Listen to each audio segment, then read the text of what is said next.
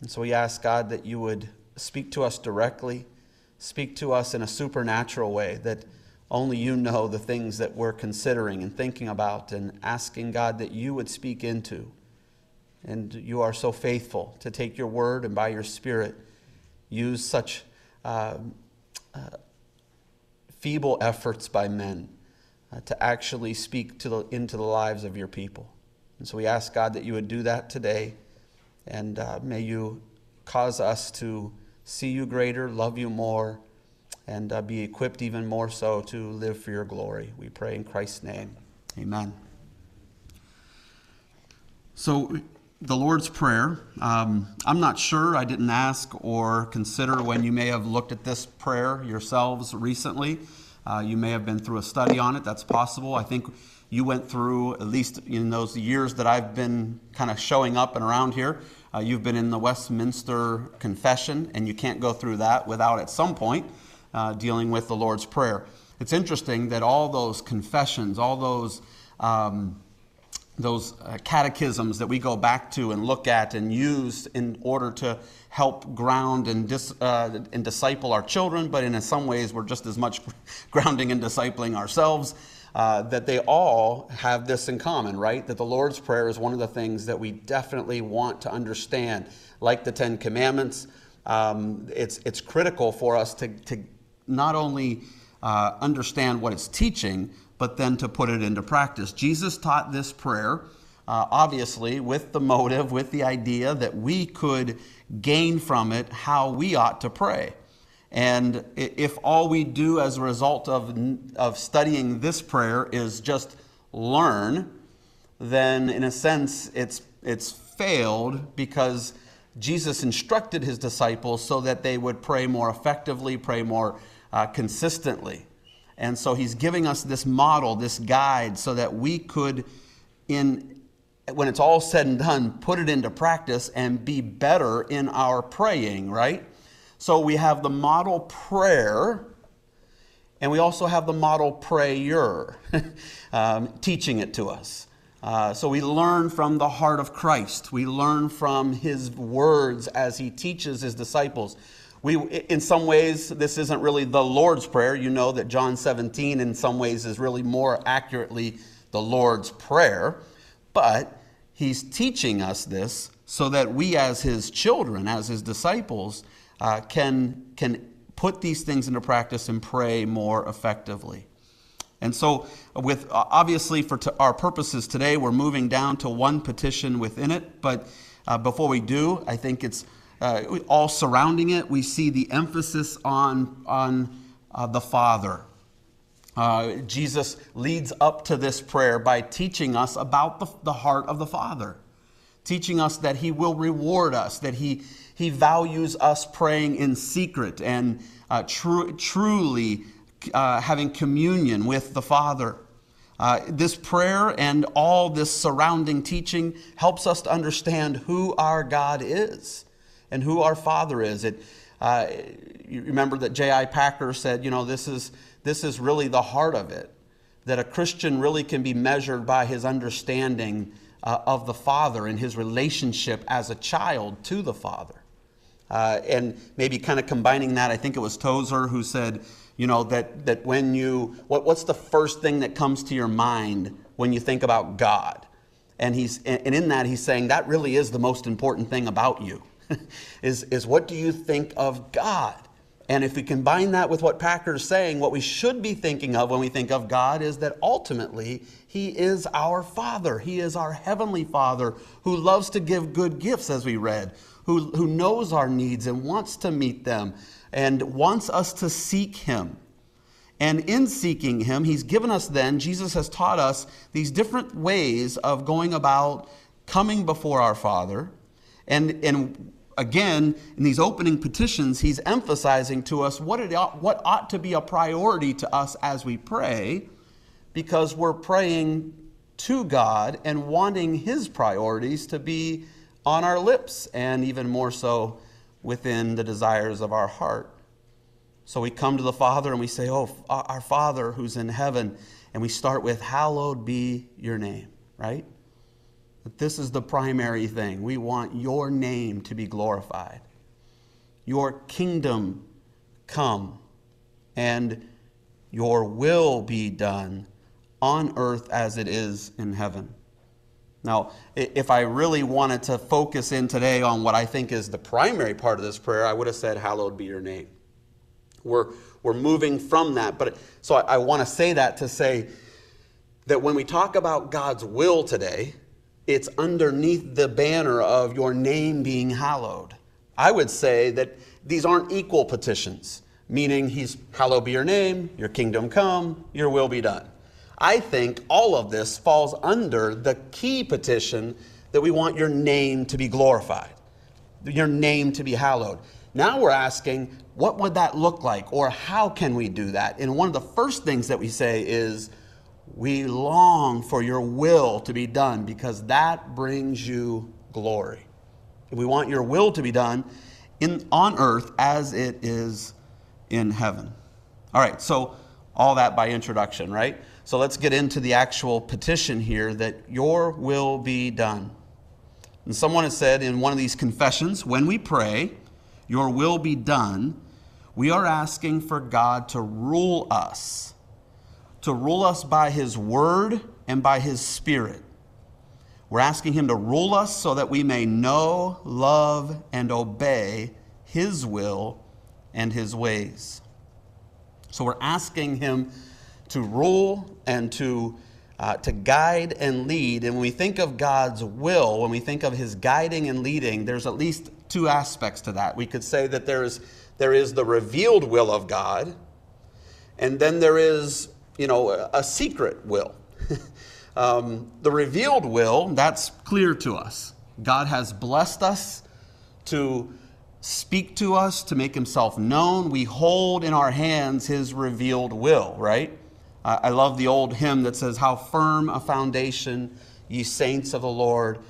It is that foundation has been placed, he says, it is placed for your faith in his excellent word. And what more could God say than to you he has said, right? So we have this privilege today that when we hear, or we hope that we hear a sermon that takes us to the words of God, but all we're doing is preaching what God has already spoken.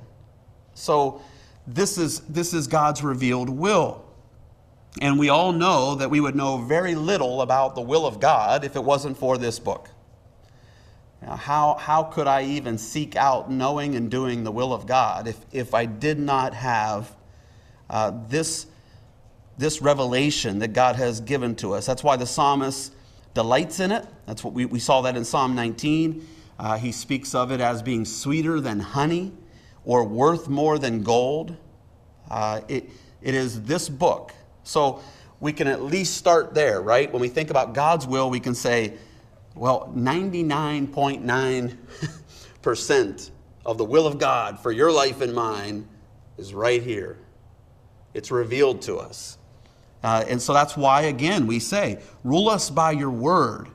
Rule us by your spirit as the true teacher of the word. We want to be a people who love God's will and then do it. And this is the priority of God's that we find in God's word all throughout. I love the way James puts it, right? That we want to not just be hearers of the word, but we want to be doers of it. We want to hear it, love it, live it out. And so that's an aspect of this prayer, right? When we're praying, your will be done, an aspect of it is we're saying to God, help us, oh God, to take you at your word. Help us to believe it. There's a fight going on in our culture, right? And to some extent, it doesn't bother me when the fight's outside in the culture. Like, that's expected. Right? Why would the world submit itself to the Word of God or to the truths of God if they do not know God? Now we pray, obviously, to that end. We pray that they would come to know God so that they might know the words of God. I mean, I love the way Alistair Begg puts it. He talks about before we knew Christ, we were looking at the world upside down. And then when you came to Christ, he turns you right side up. But remember, everybody else out there in the world is still walking around upside down. So when they see you walking right side up, what do they think of you? They think you look ridiculous. Even though you're saying, but you're the ones walking on your heads. But they don't know that. So then when we get caught up in thinking that we've got to kind of do this in such a way that's going to cause them, it's ridiculous. They're never going to see this as normal until they're turned right side up. So when it comes to what's going on out there, we recognize that. But the bigger fight, the fight really, sadly, I hate to use the word fight, but it's true. Within the church, we're in a battle over what God's word says, and whether we'll hold to it, come what may. Whatever the circumstances are, whatever the consequences are, will we stand true and say, no, this is what the Word of God says? So to take it at its word, as it's revealed to us, and to know it, to love it, to cherish it, and to obey it. That's a huge part of what I think we need to think about when we pray and ask for God's will to be done. But there's also this other aspect, not just God's revealed will, but his secret will. And this is really, it may even be more challenging than it is to just obey God's revealed will. Now I'm using the word secret. You probably think of Deuteronomy 29:29. The secret things belong to the Lord our God. Within that, it says that the things that are revealed belong to us and our children. God has chosen to reveal some things to us, and they're for us to know and to live out. But there's also some secret things that he isn't telling us. There are some things that God wills that we don't know the reason for it. And it's in those moments that we're really challenged when this little petition comes up, that we would pray for your will to be done.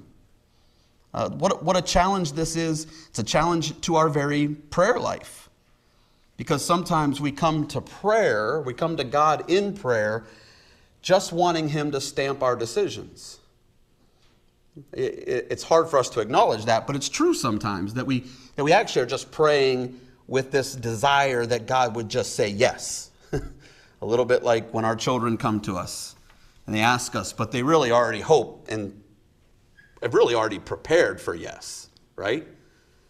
I think we learn that with teenagers. Like they come and they ask something, you're going, okay, but it sounds like you've already got that planned. You've already made the arrangements. So you're not really coming to see if I'm going to say yes or no. You've already banked on yes. You just want me to stamp it, right? And sometimes we do that with God. Prayer is not talking God into things, right? Instead, we're to be the people who are on earth who pray and desire for God's will above all other things. Now, the honest response to that is, do we always desire God's will above all things? And I have to be honest and say no. But that's the point of the prayer. We're asking in this request for God to do a work within our hearts, to align our desires with his, to rule in our hearts in such a way that his will would overwhelm even our own wills. I love how Kevin DeYoung puts this. He says, to pray the Lord's Prayer takes a lot of believing guts. Our whole system of American government is designed so that no one alone can have their will be done all the time. The framers of the Constitution figured no one could be trusted with that kind of power, and they're right. Would you dare tell your husband at the start of the day, honey, your will be done? Even if he's a swell guy, no one deserves to have his will followed no matter what. No one except God.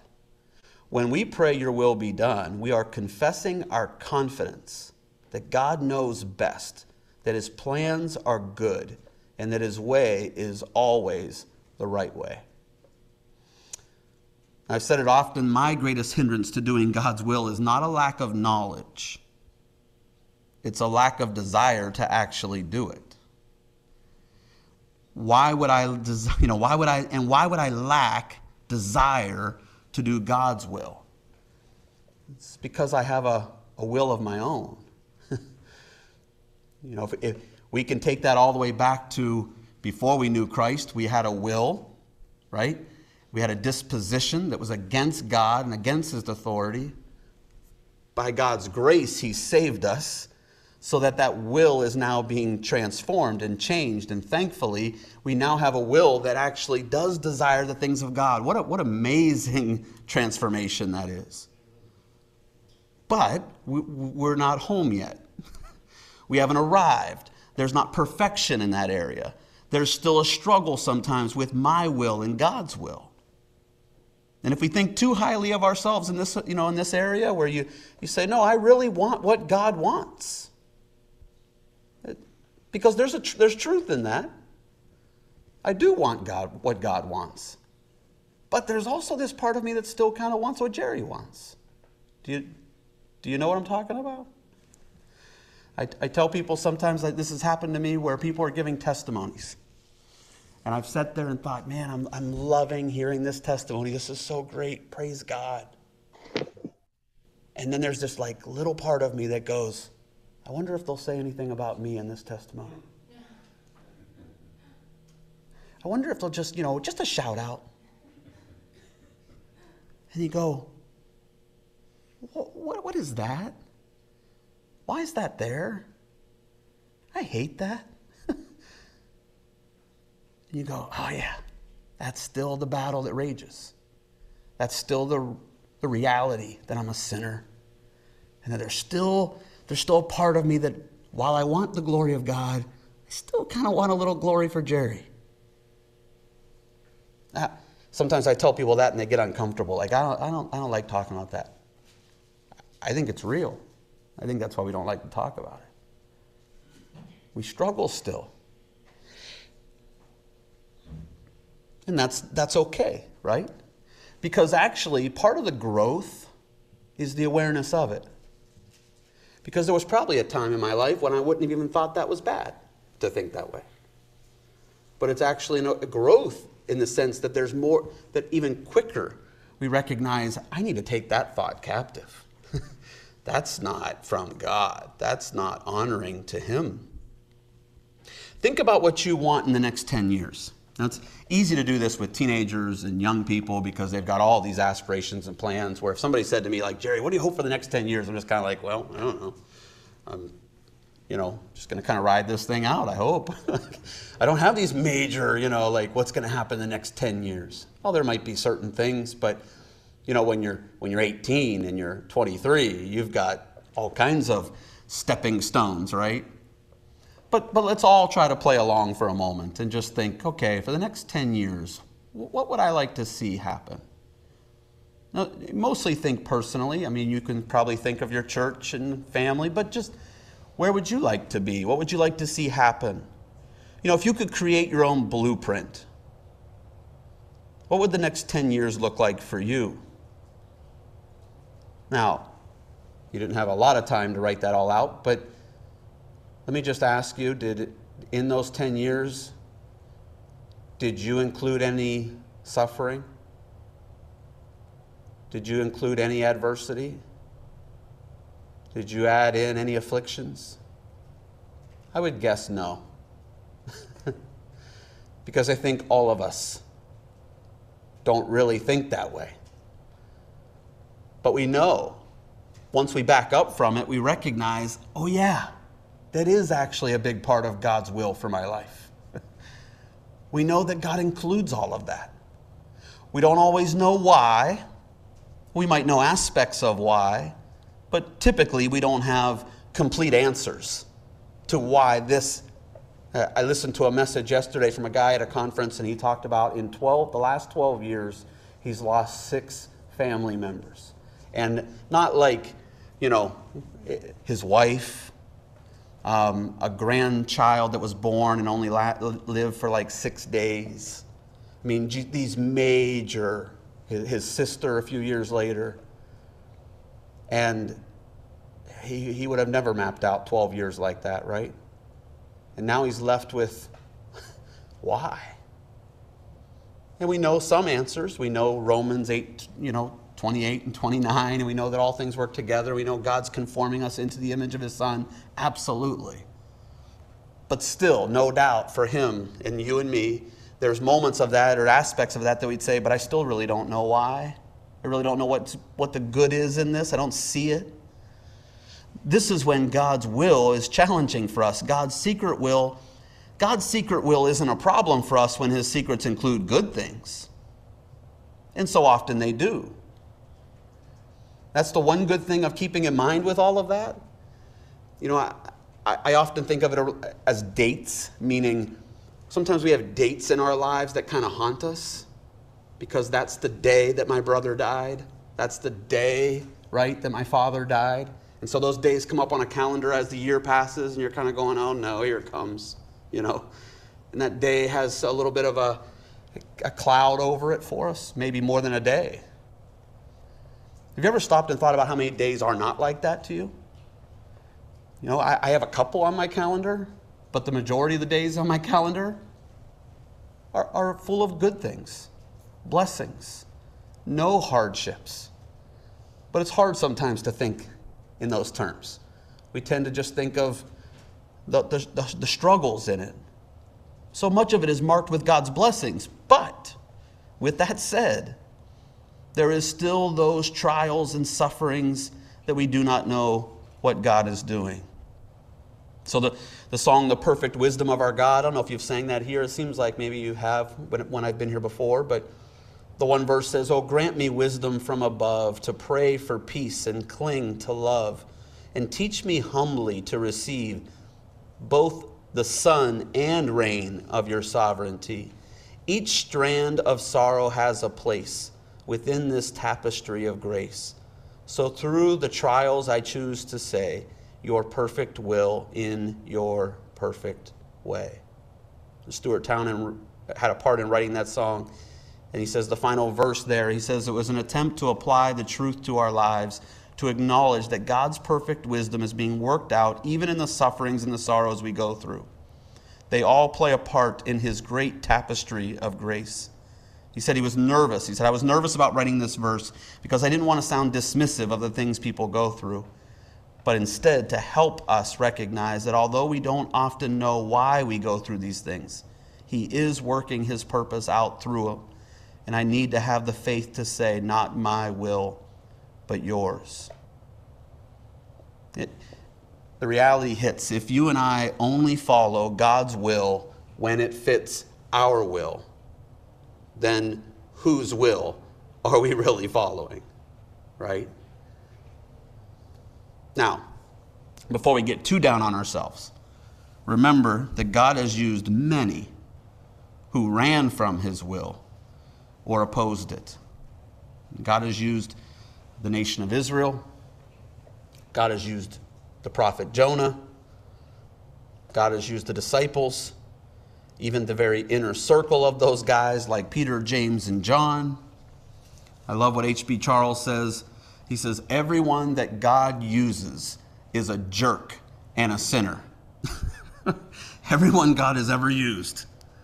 I'm like, oh, good, I found myself in that category. We're all a work in progress. That's the point of the prayer, that we're praying for God's will to be done on earth as it is in heaven. And as we think of that personally and individually, we recognize that there's still a battle within, and there's a progress that God is making. And he's giving us more and more of a desire for his will. And the fact that I'm growing in the awareness of that and in the hatred for anything that hinders the glory of God and for the will of God to be primary is a sign of God at work. So it just reminds us how often we need to pray this prayer. That's why it probably does make sense to pray this prayer daily, right? That I'm constantly asking God to do this work. And he is at work. John Newton summed up the progress in the Christian life in this way: I'm not what I ought to be. I'm not what I want to be. I'm not even what I hope to be in another world. But still, I am not what I once used to be. And by the grace of God, I am what I am. Now let's consider just for a few minutes the last 7 words of this petition. Your kingdom, or your will be done. And then he says, on earth as it is in heaven. This is where the prayer is taken to a whole different level, literally. What does heaven have to do with this petition? Jesus is teaching us here and reminds us that heaven is the one place, heaven's the one place where God's will is always done perfectly. The angels and the saints above, they perfectly obey, they perfectly worship, and they live with a perfect holiness. That's why when we think about it, just beyond a few seconds, we get a little jealous. We think of a place where there is perfect worship, perfect obedience, and perfect holiness. Psalm 103 describes heaven as a place where the angels obey the voice of the Lord and always do his bidding. Heaven is a community of created beings living near to God in perfect communion who serve him with wholeheartedness. It's everything we desire. It's everything we long for. It's what we long for. We long to see that here more. First here and then here, right? We start within and go, oh God, that's what I want to be. Now I know it'll never be achieved here, but I'm longing for that. If I don't long for it, something's wrong. There's a longing because I know that's ultimately what God has in store for me. And the fact that he has changed me, saved me, has started that work where I desire for that more than anything else. I desire to obey him perfectly, to worship him perfectly, and to live with a perfect holiness. And it's a beautiful thing when we think that that is what's going on in heaven. And we will be a part of that someday. God has established his will perfectly in heaven, and those of us, those who have gone before us, already know and enjoy this reality. That's thinking about this. It makes me think of the song that John Lennon wrote. That great theologian, John Lennon. Yeah, when he thought that the best thing for the world would be that if we could just do away with the notion of heaven, or God or religion. He thought that those things bring the division, right? And were hindrances to peace and unity on the earth. So he, completely opposite of what Jesus is teaching us here, that the best thing for us on earth is to know the reality of heaven and a heavenly Father, and to get a glimpse of what's going on there, and then work our way from there to here. Lennon in his song, right, Imagine, says, imagine there's no heaven, it's easy if you try, no hell below us, above us only sky. Imagine all the people living for today. Now he believed that that kind of thinking was shared by everyone, it would actually bring the world together. But we don't have to imagine a world that thinks like that. You don't have to. We live in a world that thinks like that. And so, is the reality of that mentality, of that thinking, is the reality peace, unity, and love? Is that what we're seeing our world marked with by everybody who just ignores that there's a God, ignores that there's heaven, and is just living for today? No. Instead, we're seeing all of that play out.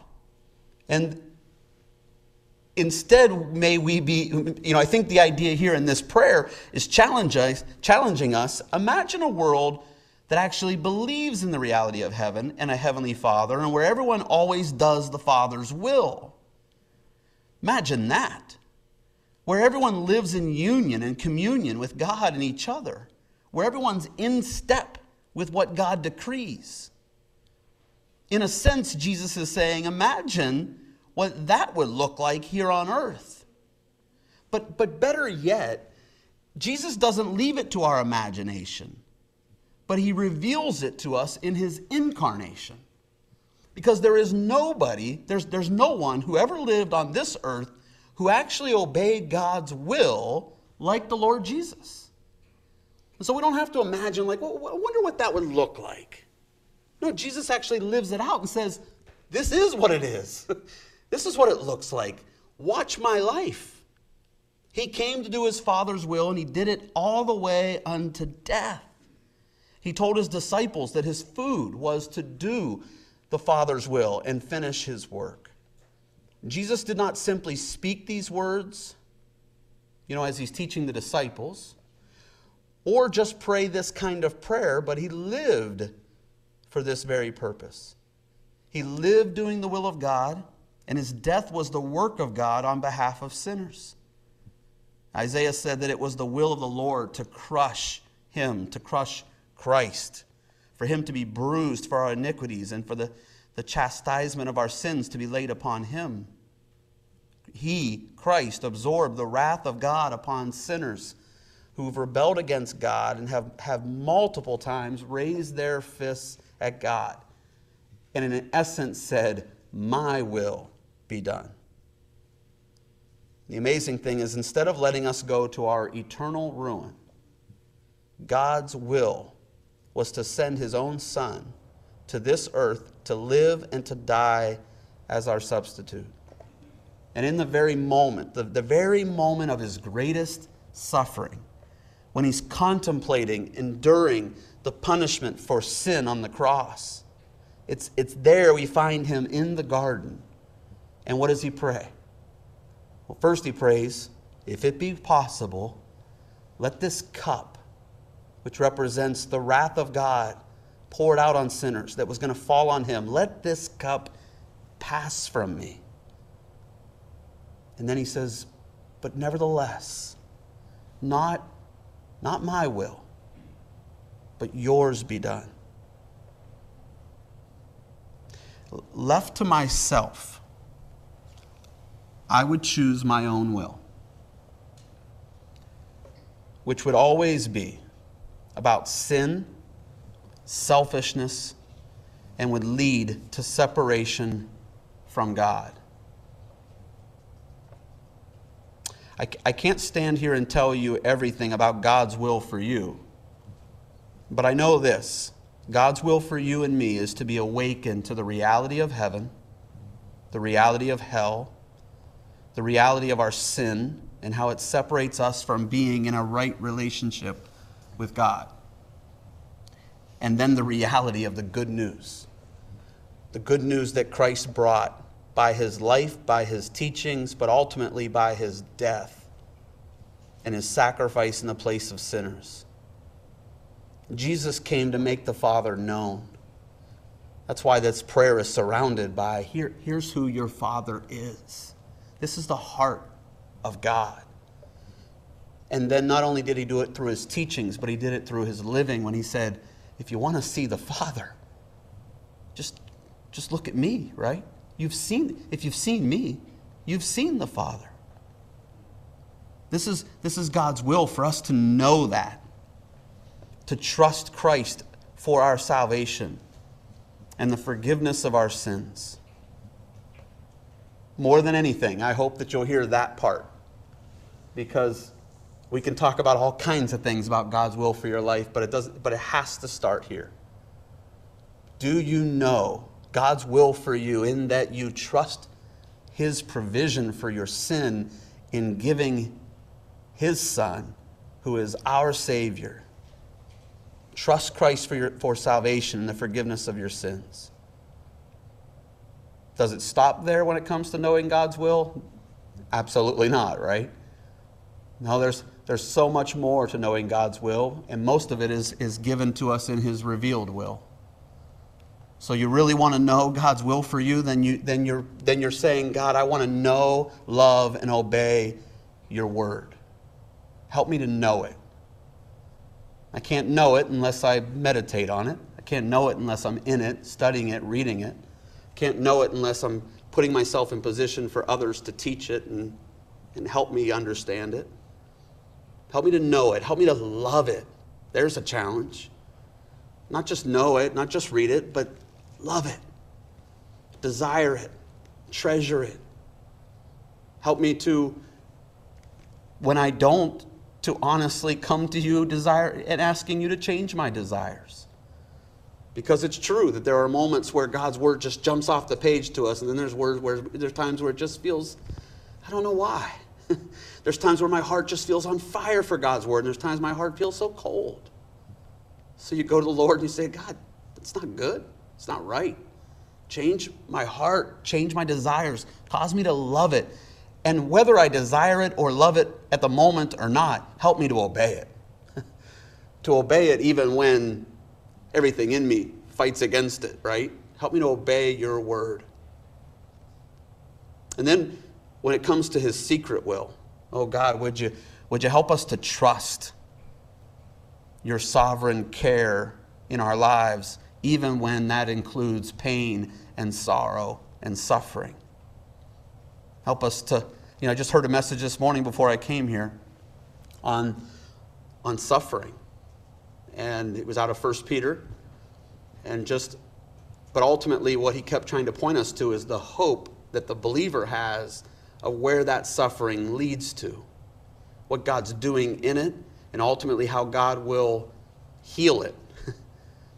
And he mentioned, that there are times where we go into suffering, but when we know the outcome, we're willing to go through the suffering. And the first thought that came to my mind was, my wife's sitting next to me, I thought pregnancy, right? Like, that's a lot for her to go through, but the outcome is worth it, right? It's easy for me to say, but she would say that. And the pastor spoke of just having knee surgery, and he said, I went through this because even though it's painful, and even though, I'm going through therapy that's just, making me hate the guy who's walking me through it, but he's got a goal in mind that the day is coming when this will heal. And I'll be back on that golf course. And it'll be worth it.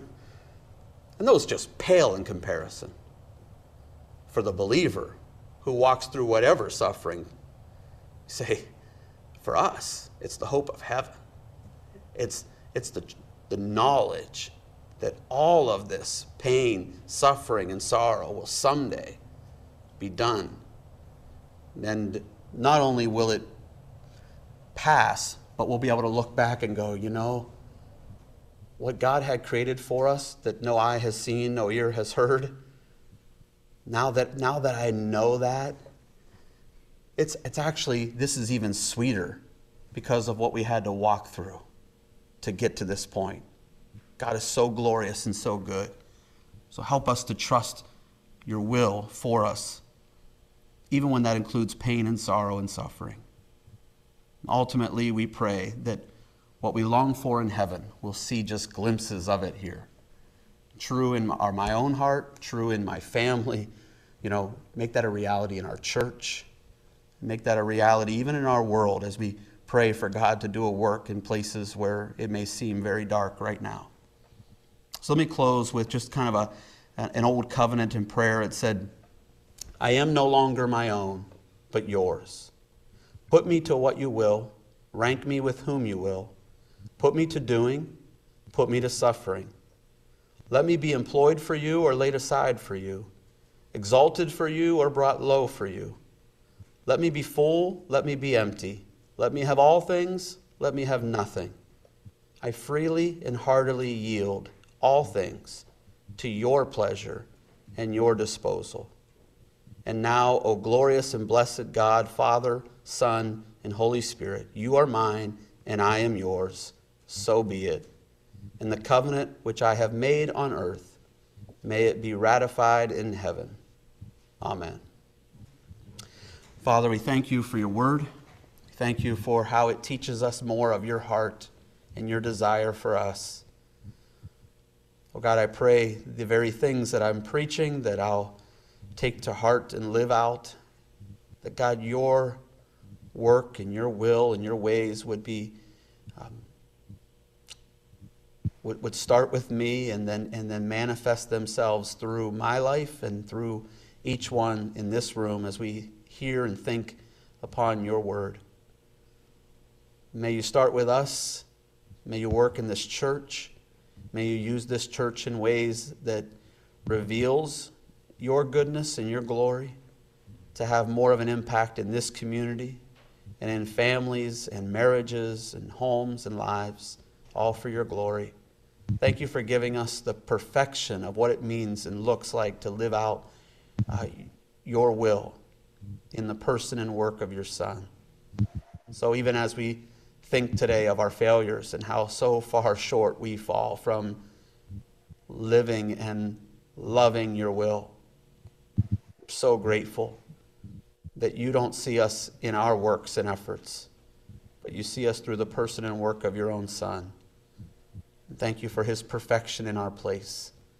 Help us then, in light of that, to strive to live out and to be more like your Son and our Savior, Jesus. We pray these things in Jesus' name. Amen.